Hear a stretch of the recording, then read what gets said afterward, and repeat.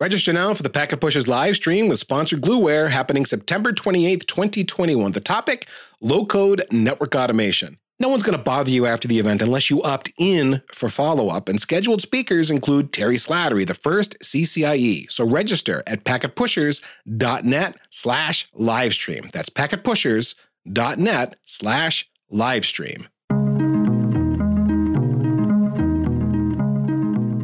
Welcome to the IPv6 Buzz podcast, where we dare to dive into the 128-bit address space wormhole. I'm Ed Horley with my co-host Tom Coffey and Scott Hogue, and today we're going to talk about IPv6 assessments and some of the challenges and things and why would you do one, et cetera, et cetera. So let's jump into it, you guys. Hey, why isn't an IPv6 assessment important?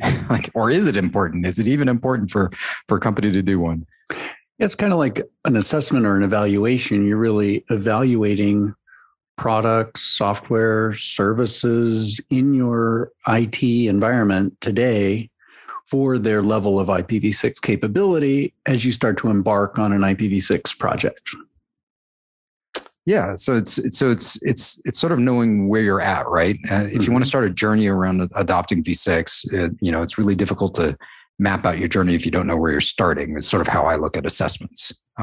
Yeah, and the question is, you're sitting there thinking about all the stuff that's running, all the hardware and software. It's like, what supports IPv6? What doesn't? Where do I even begin to try to answer that question? Yeah, so maybe that's a good starting point of like, how do we break down the problem space of figuring out what's important to do from an assessment standpoint? And obviously, this is sort of focused as a network engineering, audience. So network gear is going to be sort of high on the list of sort of like, hey, this is in, this is out. And the great news is, regardless of the size of your network, you probably get to deduplicate a lot, right? You're probably got a lot of the same series routers running the same series code, or the same series switches running the same series code. So one would hope, right? I mean, there's a little bit of creep in there over time, as you're upgrading the things. But so hopefully your list isn't, thousands and thousands of devices, but hopefully down in the tens, maybe, right? Yeah, that you're working your way through. And so then the question becomes, at least partly, because there are a number of like IPv6 adoption shibboleths out there, and we're guilty of propagating them. I know there's a handful that I propagate myself without thinking about it too deeply. And one of them is, well, if you've kept up with Tech Refresh in the last 5 to 10 years, you probably have a lot of support for IPv6 just ready to go that you haven't even really dived into. But we have to sort of back up and say, is that really true? Do we have that level of ironclad support for IPv6 across the board with all the router and switch vendors? Yeah, and I think probably a few years ago we had a tendency to say that a little bit more because I think the manufacturers were very much on board with getting a lot more V6 support done. I think there's been a few stumbles within the last few years around backsliding, around consistency around having V6 support and maybe not having as much feature support, maybe available in terms of parity for V6 sort of capabilities, or even V6 support period. I've been sort of surprised about, and maybe this is just maybe this is a manifestation of more of just how fast people are working to try and get, cloud solutions done and things like that, where V6 wasn't as high on the roadmap for them. And so they decided to just do a V4 only product out of the door the first time through. There seems to be more of that. So I think an assessment becomes even more important now than maybe even a few years ago of really understanding where products fit. And sort of how that plays out. And so I think it's incredibly important to do one. I think, the assessment, it can be pretty widespread. Network gear, your systems, your security, your storage, your public cloud services, your SaaS services, right? Like, yeah. I don't know. What do you cover? It's a lot, right? It can be potentially a really long list. And this is part of how daunting it is, I think, for network folks to really start the process, because it's just like, okay, setting aside the routers and switches, if you assume that they're up to date and running IPv6 effectively, and there's probably a 95 to 99% chance that they are, and then how far do you expand that scope of assessment? And I think the tougher question is, what are you measuring against, right? I mean, like, does this run IPv6? Well, what does that mean? Does it run IPv6 in the context of the particular set of features for that class of device. Like what does it mean for a firewall to run IPv6 effectively? What does it need to basically support? So I think we should probably back up and say, what are the references that folks are going to use in making that assessment?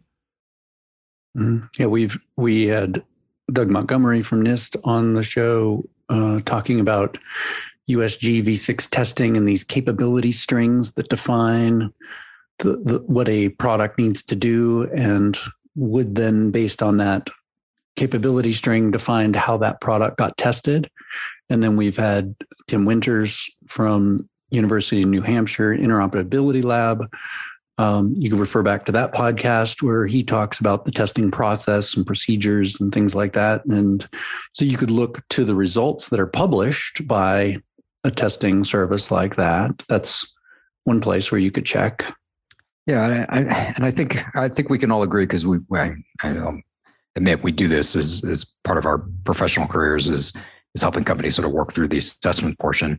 And it is not easy from the vendor side of digging through their documentation to sort of understand what feature sets and capabilities match up and and where a platform sort of sits. So there's a lot of digging and just sort of personal knowledge of going through enough of these to sort of understand, what's going on in a particular platform from a capability standpoint. And this gets back to sort of what we originally, I think we talked about in past shows about, functional versus feature parity, right? Mm-hmm. Like, can you get v6 information via syslog? Maybe that's true, but maybe that syslog is happening over IPv4. So you've got, sort of functional parity, not feature parity. And that can work just fine in your environment, and that shouldn't be a problem. And so it really depends on whether you're rating them on feature parity or functional parity. Mm-hmm. And what does that look like? And hey, does it v6 work in the management plane? So my management interface can take a v6 address, I can manage it across that, but maybe it can't forward stuff in the data plane. So does that work for you? Well, maybe not. Depends on what you're trying to do with v6, right? Yeah, mm-hmm. That's a really key example, I think, to just sort of break down the difference between feature and functional parity in case it's not obvious to the listeners. That is sort of the canonical example. And we saw a lot of that earlier, right? Where it's like a lot of network management plane function just wasn't supported over IPv6. And that caused a lot of wailing and gnashing of teeth for folks, especially on the federal side, that were, tasked with like testing a bunch of gear and making sure that it could be supported in federal network environments. And just like, well, okay, you support v6 in the data plane and you've managed to get it out of the software path and into hardware, which is great. But then I have to rely on v4 to continue to manage the network. Right. So yeah, that difference between feature and functional parity, maybe that's good enough, right? I mean, if I have to pick the things that I want to try to fix and work on and make progress with, maybe it's okay that the functional parity of network management over v4, allowing me to manage a data plane that supports v6, maybe that's good enough for now. And, but on the other hand, it just sort of depends on where I've set the priorities for the v6 project and how quickly I want to get to the point of v6 only. And of course, for Fed folks, this is a critical question now because of the new mandate. Yeah. And we had a really great discussion about the management plane with Nick and Chris. I think that was episode, 80? So if folks want to go back and listen and sort of talking about, some of the challenges around deploying v6 and the management plane and some of the impacts and how things work there. I think they did a really great job sort of sharing their experience around a bunch of that. But, I think the other part that becomes a big deal for folks on the assessment side is really understanding, for many, they don't understand what v4 features they're already using, right? I think this is the eye opener for many people they're sort of like, well, what v4 features are we using? And do we have a 1-for-1 match from v6? Is there a 1-for-1 match in v6 to the v4 feature, right? So I think you're getting re-educated on v4 while you're trying to adopt v6 without even realizing it. Yeah. I mean, this certainly holds true in the security space. I mean, Scott talks about this all the time is like, everyone goes crazy when the first time we go through and talk V6 and security and like first hop security. And they're like, oh my gosh, we have to turn all this stuff on. And Scott's first question, are you running this in V4? Like you run V4 in your network today, you have V4 vulnerabilities and you haven't taken steps to protect against the V4 vulnerabilities. So don't get upset that there's these new V6 vulnerabilities that exist. And if you're going to fix the V6 vulnerabilities, let's go back and fix your V4 vulnerabilities. Shore up your IPv4 ship, because that ship has sailed. Yeah, and it's a really weird experience to watch people get wrapped around the axle around that particular point, and they just won't let it go. They're like, oh, we can't deploy this because of this security concern. I'm like, hold on a sec. Like, you're just wide open on the V4 side over here. You haven't done anything there. Maybe we should fix that. If you're really wound around the axle, maybe go fix that first. Yeah. They hold IPv6 to a higher level of standard. Right. Yeah. Yeah. And I think that's one of the things that's sort of an interesting side effect of the assessment portion. There's a lot of other things that fit in this category. Like they just, I think the routing protocol selection, a lot of people get hung up on that one of like, is this an opportunity to change routing protocols? Should we move from OSPF to ISIS, or should we be staying on EIGRP, or if you're a Cisco shop, like what does that look like? So RIP version 2. Yeah, yeah, and you're banished from the show. Hey, it works great with Phase 3 DMVPN. It's got poison reverse. It's a good question, and right, and it support like V6. It supports all of it, right? I mean, there's at least on Cisco, all the standard routing platforms today, you can just because it supports it doesn't mean you need to use it. Well, right, and that's the thing. It's like, do you and so you have to like sort of back up and take the naive or the innocent perspective of like what should I be doing here? Because you might have heard, well, OSPF v3 as an example. That's sort of a standard routing protocol for V6. So do I need to use that to the exclusion of, say, EIGRP, if that's what I'm running in my network? And, we've encountered some fairly large enterprises that are still using EIGRP. Can they continue to run it using V6? And they might be thinking ahead of time, presuming ahead of time that I can't do this. I can't make a rollout of V6 if I'm going to actually have to totally migrate over to a new routing protocol to be able to do that. Yeah, I think one of the other things that's really interesting about the assessment that it brings to highlight, or at least highlights, is for many people, the assessment is really about dual stack adoption, it seems like, as opposed to going to V6 only. And then I think what falls out of the assessment is what the impacts are on your platforms. And that's really important about what does your assessment look like. One of the things your assessment's telling you is how much, TCAM you have, how many routes you're currently doing, like understanding your V4 environment in a very, robust way, so that you can assess whether you can actually run a dual stack environment and what impacts those are going to have. Do I need to run, multiple instances of Dijkstra? Maybe I gain an advantage of running single topology ISIS, or like whatever it's going to be, right? And those are decisions, those are technical decisions by your engineering organization that need to be made, and they need to understand the impacts of those. So it could be that you decide to turn on, and you've got older series Cisco switches, you still got 3850s out in the field or something. And you're like, yeah, I have to change the SDM template. And when I change the SDM template to match up for the requirements for V6, I don't have as much TCAM and I can't hold as many V4 routes. And maybe I have to, trim my V4 routes, or I have to summarize better, or I have to filter, or I have to do something to free up to get the V6 routes in there. Mm-hmm. Right. And that brings us back around to the question of the vendor support around IPv6, right, and making those decisions thoughtfully and with support from the vendor. And this is, I still remember this from deploying IPv6 early on, having the vendor say, well, this is supported, but there's no, not having any operational practice to rely on. The vendor hasn't really provided any, guidance, any, cookbook around how to make this work in a production environment. And I think that's probably better now than, certainly it's better than it was, 10 plus years ago. But I still think it's also probably deficient in many areas where you can't intelligently answer that question of how easy this is going to be to roll out for a particular feature or function of IPv6. based on something that the vendor is providing to show you how to definitively do that and cover all the cases. Yeah, I think that becomes a strange V4 is what you're dealing with today. So of course you're just going to accept it, right? So I don't know if it's an operational concern and you're just going to deal with what's there.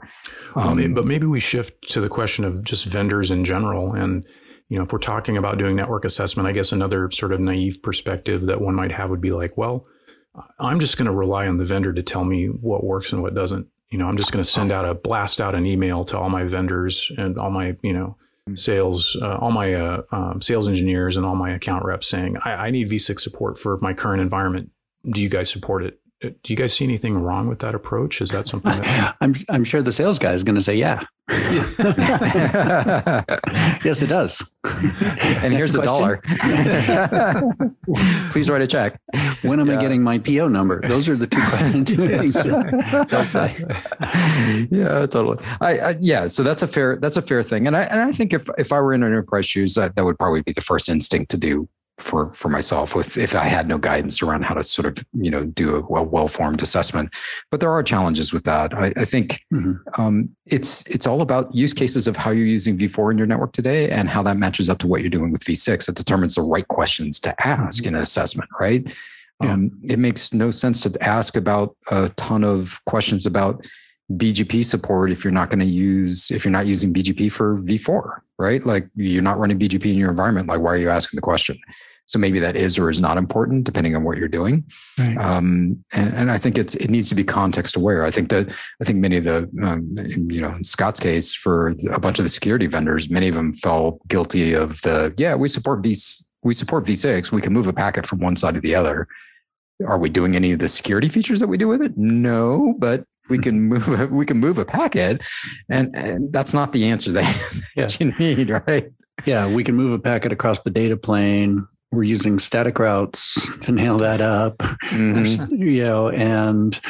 But all the threat intelligence data that we get as part of your monthly subscription that you pay for, don't expect that to have any V6 addresses populated in any of that reputation data or block. There's no geolocation data. We're not geofencing for V6. We don't do any of that. And if you get a domain, we're only doing DNS validation for bad domains over IPv4. And there's all these caveats. Yeah. Mm-hmm. Server load balancers are the same, are very similar, right? In the same way, our application delivery controllers, depending on which camp you fit in, but it's very, very similar in terms of feature capabilities right down the list. Yeah, because that load balancer is getting lots of other capabilities consolidated into it. Mm-hmm. Web application firewall,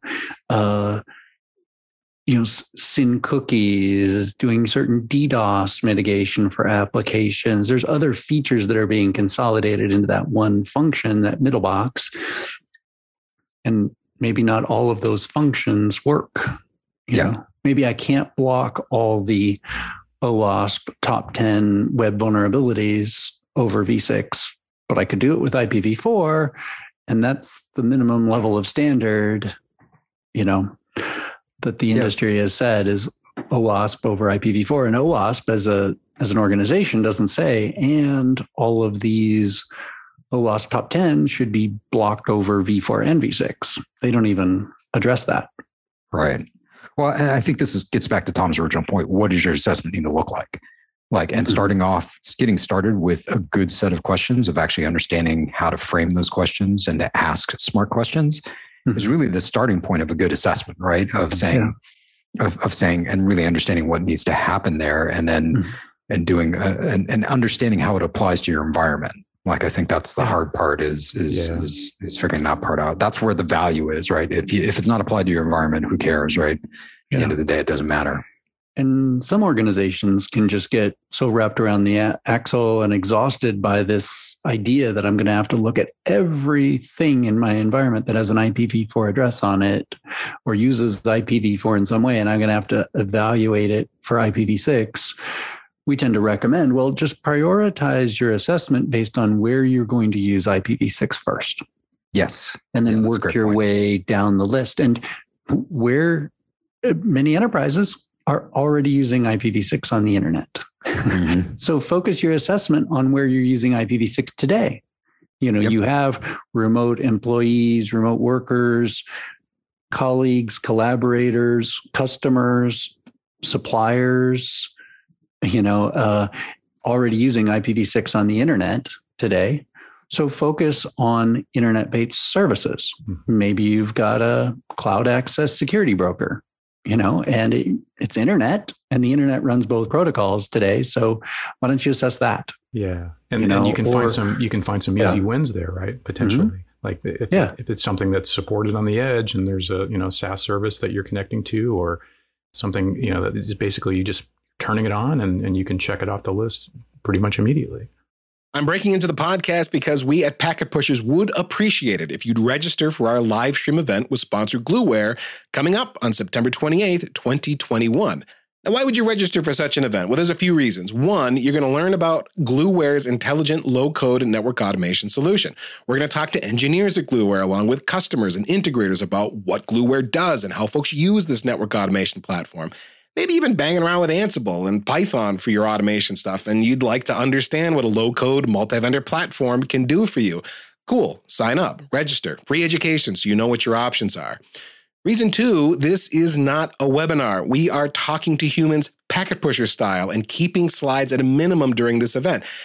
You're going to see some slides, right? Because sometimes you need them to help you understand things. But the focus of this live stream is going to be more on conversation and showing you the product itself. No death by PowerPoint while someone drones on and on. Last reason here, your registration information will not be shared with the sponsor unless you opt in. And Glueware's okay with that? You're wondering? Yeah, they are okay with that. They get it. They know how we do things around here. They want you to opt in or reach out to them once you're ready to learn more. They don't just want a list of random names. They want to hear from engineers like you who want to hear from them. So join us on September 28th, 2021 for the live stream. Register via packetpushers.net/livestream. I'll be there along with Greg Farrow and Drew Conry Murray. We're going to be driving the conversations with the Glueware team, sharing your questions in real time and keeping the event moving right along. packetpushers.net/livestream. And if you do register, thanks for that.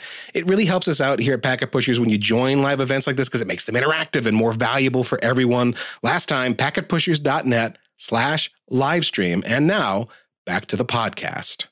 Yeah, I'm using a CDN vendor. And as part of that service, it also has some web application firewall and some DDoS protections. Okay, I'm relying upon those today for V4. Let me just check. I'm using a VPN. I'm using a VPN service.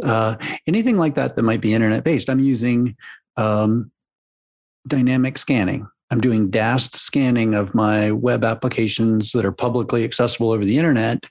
And I assess them today for V4 vulnerabilities by buying a service from a vendor. And the bad news here is that none of the DAST vendors that I know of actually do dynamic scanning over IPv6 transport. Right. So a huge bug you'll find. And then if you look at a, industry published, top 10 list of, DAST scanning vendors, probably that industry group hasn't even thought to ask, do you support IPv6? And is that a criteria of them saying these are the top 10, vendors in that list?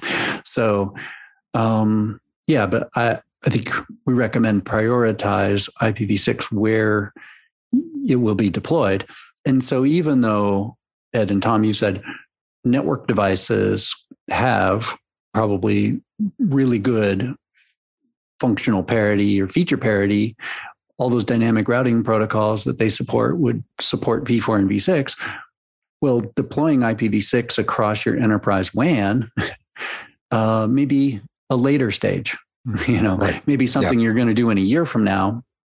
So do you need to assess that today? No, you could assess it maybe in 6 months, but maybe your firewall is really important to assess. Right. Internet edge or something like that. Yeah. Well, Yeah, we've seen a lot of enterprises get, the network teams get that quote unquote easy win rolling out IPv6 on the enterprise WAN because it is, the routing protocol support is there and robust. Mm-hmm. Hey, we can turn this on. No clients. Yeah, no client, exactly. No traffic. But, then they can snipe at the other business units and silos. Like, why don't you guys get your together and deploy IPv6 in the way that we've done it here? Yeah, because our secure web gateway doesn't support IPv6 for outbound, clients going to internet sites. And we rely upon that as part of our malware protection strategy. So we can't deploy IPv6 to desktops because we have a gap in v6 capability. Well, let's talk about what that means for the organization. Does this change any of our behavior, sort of knowing this going up front? How do we get ahead of this, as opposed to like the assessment side is really sort of looking at what you got and being like, and crying over the fact that maybe you bought product that doesn't have v6 support, never will, or doesn't have it on the roadmap. Mm-hmm. Can we do any behavior changes beforehand that sort of helps with that as part of the assessment process of saying like, going forward, this is ridiculous. I don't want to spend my life reassessing everything over and over again. Is there mm-hmm. something that can happen as an outcome that makes more sense to do? I think we have a set of recommendations, but maybe we just sort of talk through what that looks like for folks. Yeah, I think one is being cautious when vendors will defer to the authority of an RFC. I saw a lot of this working for a vendor where, and it's a legitimate question. And obviously, if you look at the way that network devices are being assessed rigorously, network and hardware and software is being assessed rigorously by, say, the UNH IOL, you have to pick sort of what elements of an RFC matter to functional, mm-hmm. feature and functional parity, or just features and functions in IPv6. But that's kind of, that's only the beginning of the story, because somebody has to make an intelligent decision about what part of the RFC is critical. And, the RFC authors have tried to think of everything and include everything that might be critical for that particular technology or function or feature that they're articulating in that RFC. And so then the challenge becomes, well, the vendor just turns around and says, we support this RFC. Well, let's say in the case of the IPv6 RFC, 8200, everything that's in there, you support all of that? Every last line that's in the RFC that implies some sort of operational condition. The letter of the law. Yeah, so, but this is something that you'll see both customers, enterprise customers, and vendors sort of default to. And it's this kind of appeal to authority. It's like, well, do you support the RFC? It's like, yes, we do. We're in compliance with that RFC, or yeah. What does that even mean? It's the lazy answer. Yeah. We do all the musts, but we don't do all the shoulds because that's optional. Right, exactly. And so that's really a pitfall, I think, where, it's a good place to start. And I'm not saying you shouldn't be like, well, do you support this RFC or not? But it's only sort of the beginning of the discussion, because then it's incumbent on the enterprise to go back and figure out, what it is that they need support for in that particular RFC. And yeah, that's the super important part. And some RFCs are really, really specific. And, it's like either you support this or you don't. Yeah, I couldn't agree more. I think the other thing is having standards around procurement is going to be super helpful for organizations. So if you can get ahead of it and put standards in place around how you need to adopt IPv6 and what sets of capabilities are. So when you put out requirements to your manufacturers about what they support, you're actually articulating more specifics than what, as Tom's example, are the RFCs. You're saying like, no, I need this routing protocol. I need to see it operate in this way. I need to see these sets of capabilities within it. This is how we use v4 today. So I expect to see equal capabilities in v6 for whatever those things may be. It may be implemented differently, but that's okay, right? I need to see sort of that functional parity equivalent of what we're doing in v4 today in v6, and then put some timetables around it. Say like, yeah, we get it. Maybe you have this on your roadmap and you say in 6 months it's going to be delivered. So in a year, if it's not there as a product, we want our money back. Right? Yeah. Like, because you didn't meet your commitment. Mm-hmm. You put some teeth into it like that. Yeah. Yeah. And so there's options to do there. Absolutely. And focusing on roadmaps, that's always a big warning sign. It's like, let me see your roadmap for this. Is there's no v6, that just as a basic acid test of, are you thinking about, as a vendor, are you thinking seriously about supporting v6? If there's literally nothing on the roadmap that refers to v6, is that a warning sign? Well, it very well could be. Or the notorious, they turn around and ask you, well, what would you like to see? Like, no. I'm not here as product development. If you want me as product development, you can pay us, all right, to be your product development roadmap. You would never do that for V4, right? I mean, that's just ridiculous. The fact that they would do that on V6 is just laughable. So it does change a little bit of the behavior of helping your procurement teams to put some teeth behind what they're doing and the commitments they do for every single one of them. And it has to be sort of across the board. This is the big mistake I see also is like, you see that one security team that goes off, doesn't know anything about V6 and goes off and maybe buys half a dozen products that have zero V6 support, even though they know a V6 project is on the horizon. I don't know. Scott, you ever run into that? Yeah. In the midst of an IPv6 security project, a customer buys a vulnerability scanning system that has no IPv6 capability at all. So that's a long pole in the tent then. They have to make a judgment call. Do we move forward with IPv6 and know that we just don't have this capability and we're going to lack, feature parity?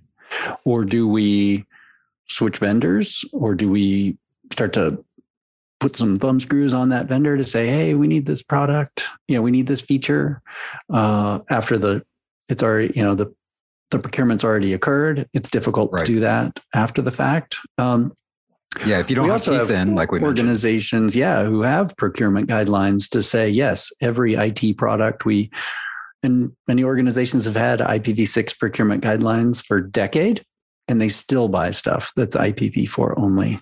But it's also difficult for a procurement officer, a person doing that, to understand the difference between, yes, we do RFC 8200, or it's on our data sheet. It says IPv6. See?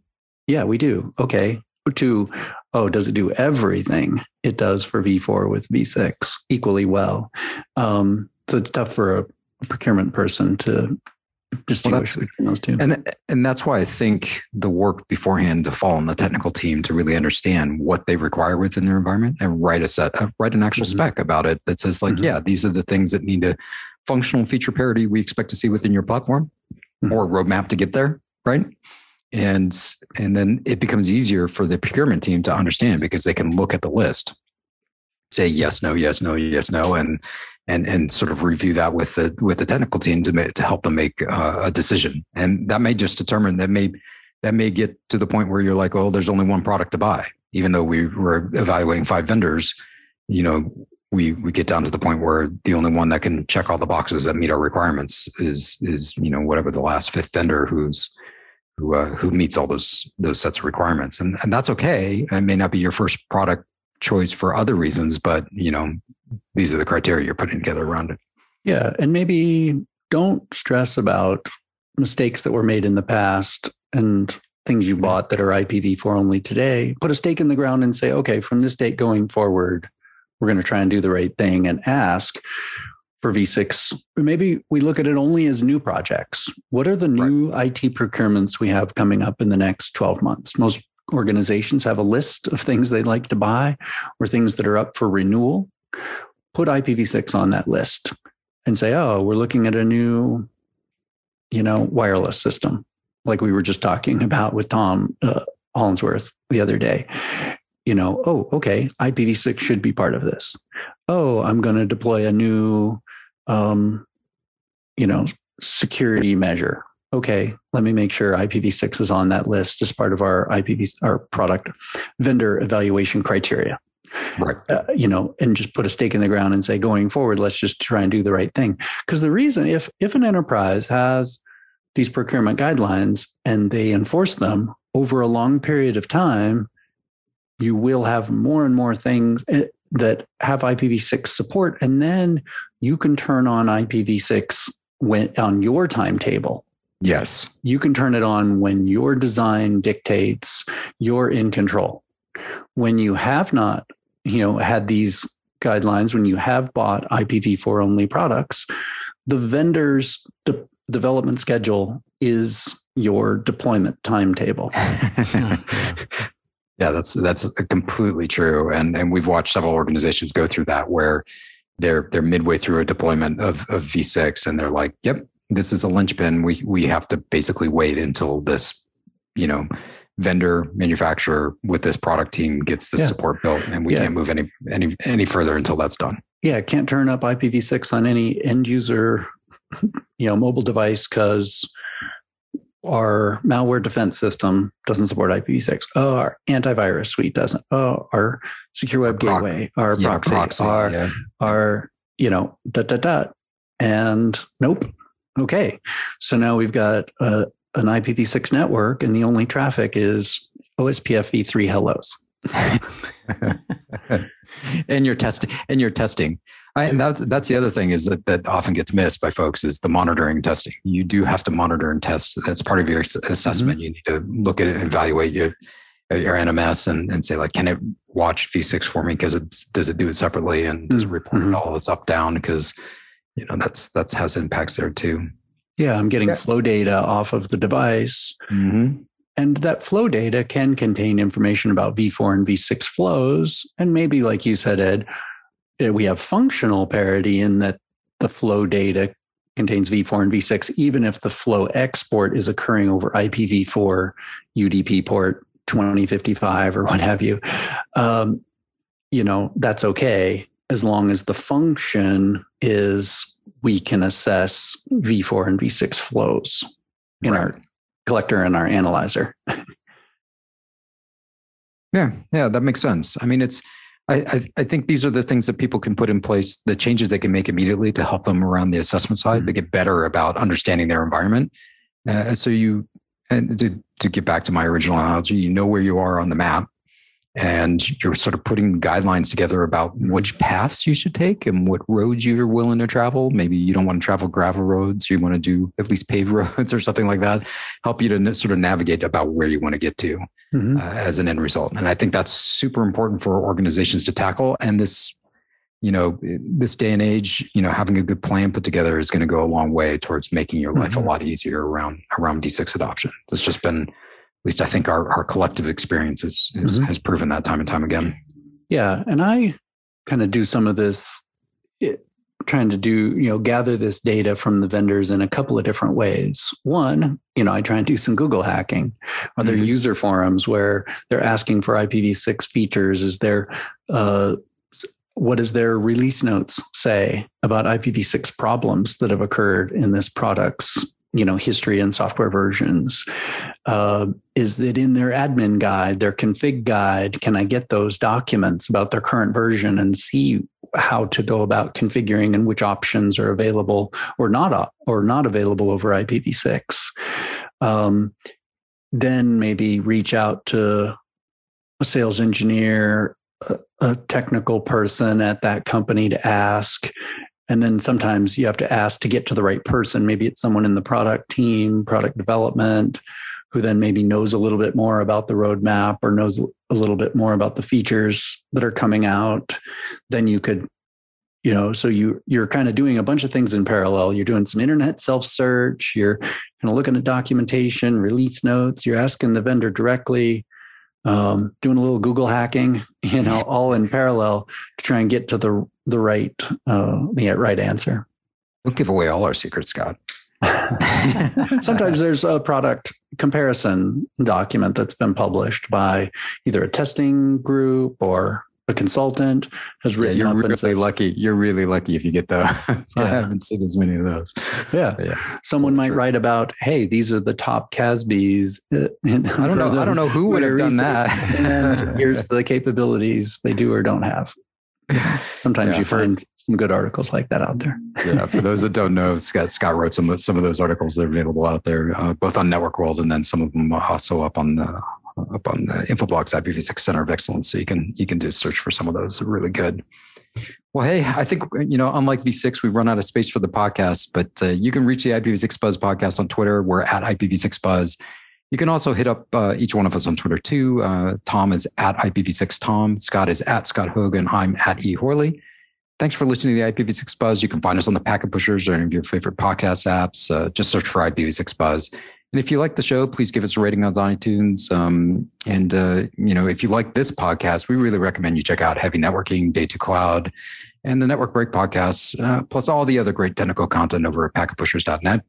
So long, and until next time, we'll see you on the internet. The IPv6 internet, that is. Thanks for listening to IPv6 Buzz, a podcast devoted to truth, justice, and 128 bits of address space. IPv6.